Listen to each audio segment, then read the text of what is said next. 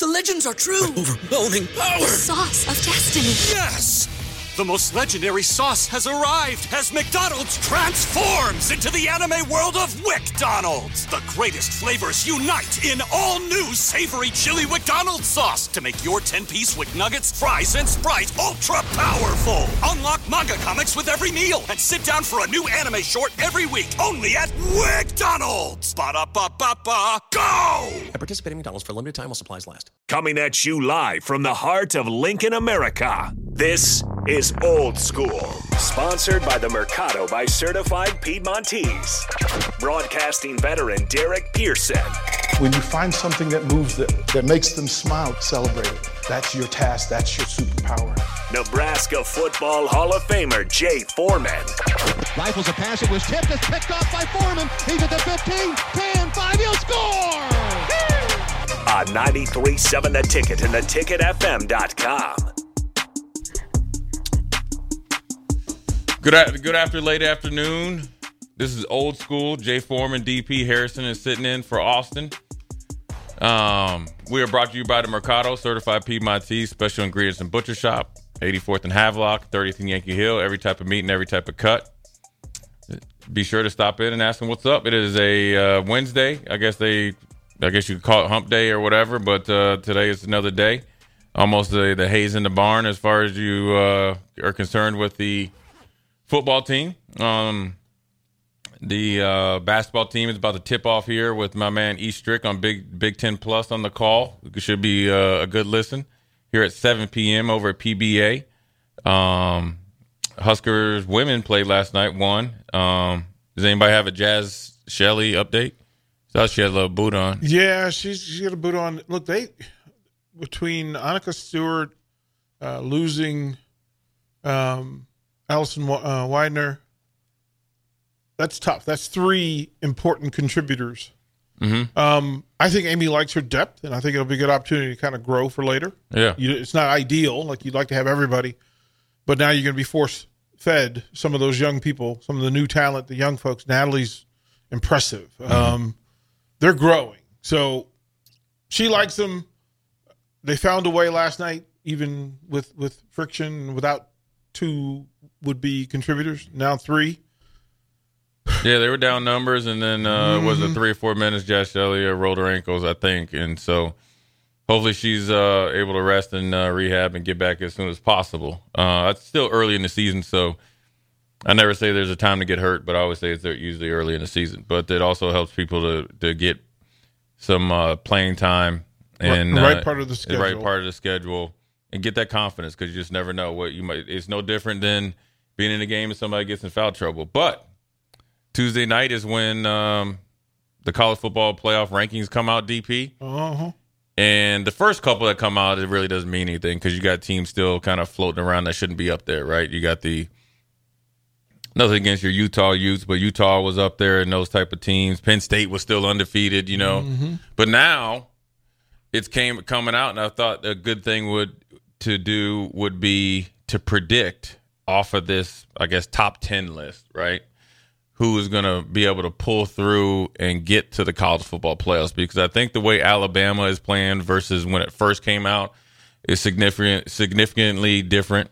I think the Pac-12 is starting to kind of dissipate a little bit depth-wise, and the Big Ten has two teams that are legit and probably could on a regular year, even if one didn't get to the Big Ten championship, be strongly considered. But with off-the-field issues for Michigan and Jim Harbaugh, does that weigh in to the decision making? Now, you can say right now on Wednesday, what is it, November 15th, that it doesn't matter, but you have to protect the brand of the college football playoffs. You have to protect the integrity if you feel it was something egregious, and if that has to go into your decision making, or will consciously, whether you voice it or not. Isn't that some of that, as you get into like the college football portion of the season, that it removes itself from being a Big Ten thing and becomes a college football thing? It should. And to understand that the SEC and the Pac-12 don't need you. They don't need the Big Ten. They don't Not need this two, year. right? They Not don't this need year. it. Not right? this year, no. Right? So and Florida State is still doing their thing as well. Right. So you listen, if you're any of those in the ACC, Pac-12, SEC, you are fine with pointing a finger to the exit door for Michigan. Sure. Like you don't you're need trying to them for knock money. both of them off. Right. You might be like, well, we want Michigan to win the Big Ten championship and try to plant. They're planting seeds right now. Plant seeds to get them kind of punished, and then you can say, well, Ohio State, you lost to them, and you didn't play in a conference championship. So then you knock off both of the Big Ten contenders in one swoop. So. And the thing, but it's played out. You talked about the especially in the top 10. That at this point, I did a call in this morning. It was 8:00 in the morning, and of course it was down south, so of course they had their own agenda. Sure. But to point out that there were only 8 real contenders. There's 8. So as you're looking at it from Alabama on up. Yep. Okay. And that Michigan not only has to jump through hoops, but they have to be better than everybody. They have to be better than the one-loss team on the list. In this case, they have to be better than Alabama. And I'm not sure we buy into that, especially if you're in the playoff system and, we get to play Alabama or Michigan. I'm fine for the moneymakers. They're fine with it being Alabama. They lose nothing if it's Michigan. If you have to put a one-loss Alabama team in over Michigan. Right. They travel. They have money. They know the places. They know the hotels. Right. They got all that things. It sells on TV. Perfect. Right. Then if you move up one, Texas. Let's say Texas gets on the roll and finishes out. Yeah. Texas would be the story. The new Texas is back. They're going to. I mean, what's funny? Paul Finnenbaum would pull so hard for Texas if it came down to Texas and Michigan because they view as Texas as SEC. They would sell it that way. But also the same as if this was Nebraska, he would push for Nebraska. Yeah, he would push for Ohio State. He'd push for anybody. And if it was Penn State, he'd push for Penn State. Yeah, right. Yeah, he would. I mean, it'll be interesting because as it sits, I think the Pac-12 will get one. Okay. And it's Washington against Oregon. I think if they play again, what it all looks like, I think Oregon wins. I really do. I think they're better defensively. Everybody in your crew identifies as either Big Mac Burger, McNuggets, or McCrispy Sandwich. But you're the Filet-O-Fish Sandwich all day. That crispy fish, that savory tartar sauce, that melty cheese, that pillowy bun. Yeah, you get it. Every time. And if you love the Filet-O-Fish, right now you can catch 2 of the classics you love for just $6. Limited time only. Price and participation may vary. Cannot be combined with any other offer. Single item at regular price. Ba-da-ba-ba-ba.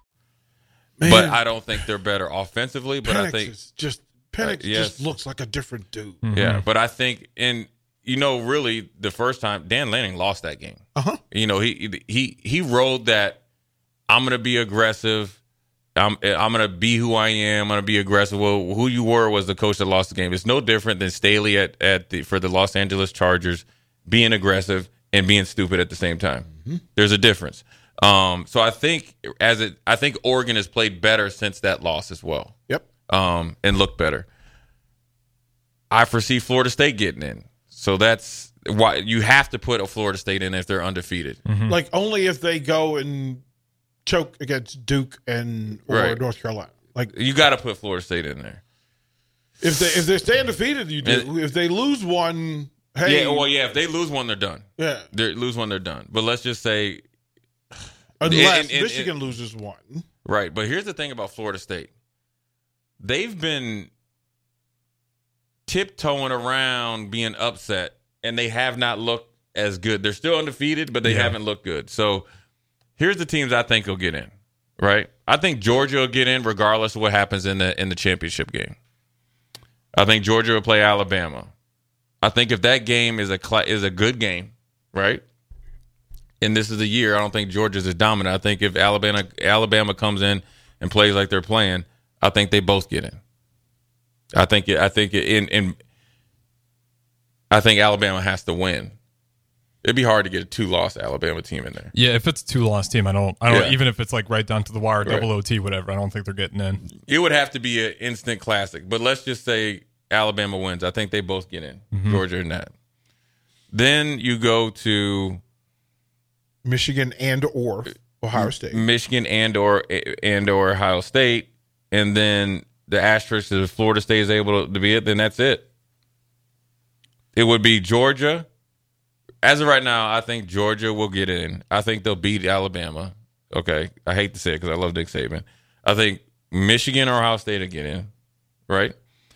What do you do with the Big 12? What do you do with? I was just about to say that. Now here's where. But now I think Oregon will get in because I think Oregon will beat Washington. Now here's where it gets funky.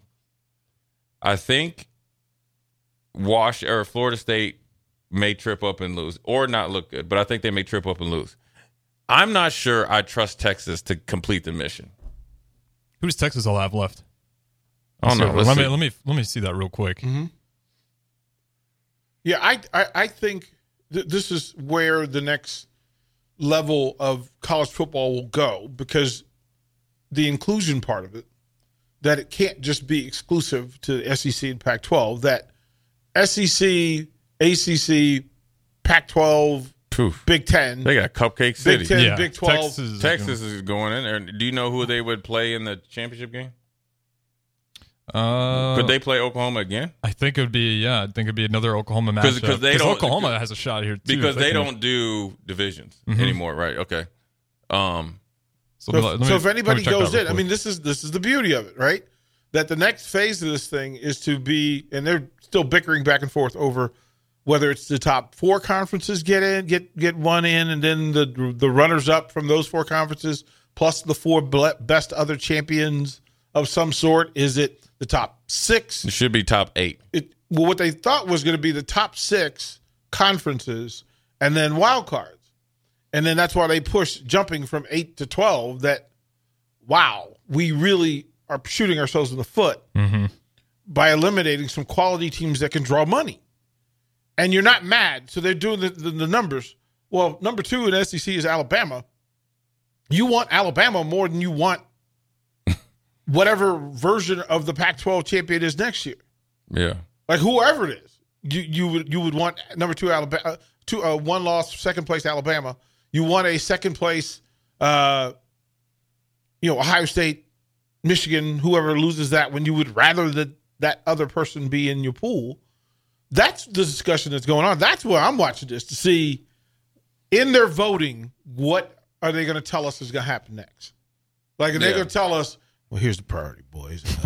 We don't really like some of you conferences, so tough. Yeah, it'd be interesting to see. I mean, look, all these teams control their future by the way that they play, and that's the great thing about it.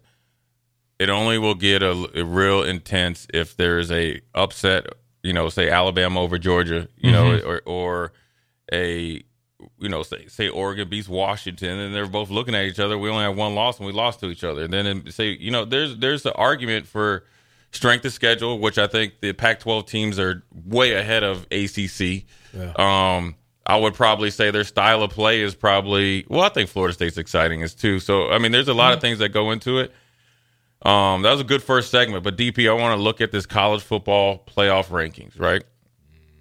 And I want you to be Commissioner DP. Uh-oh. All right? And this is including your James Madison. Okay. I want you to pick your top 8 plus your 4 wild cards.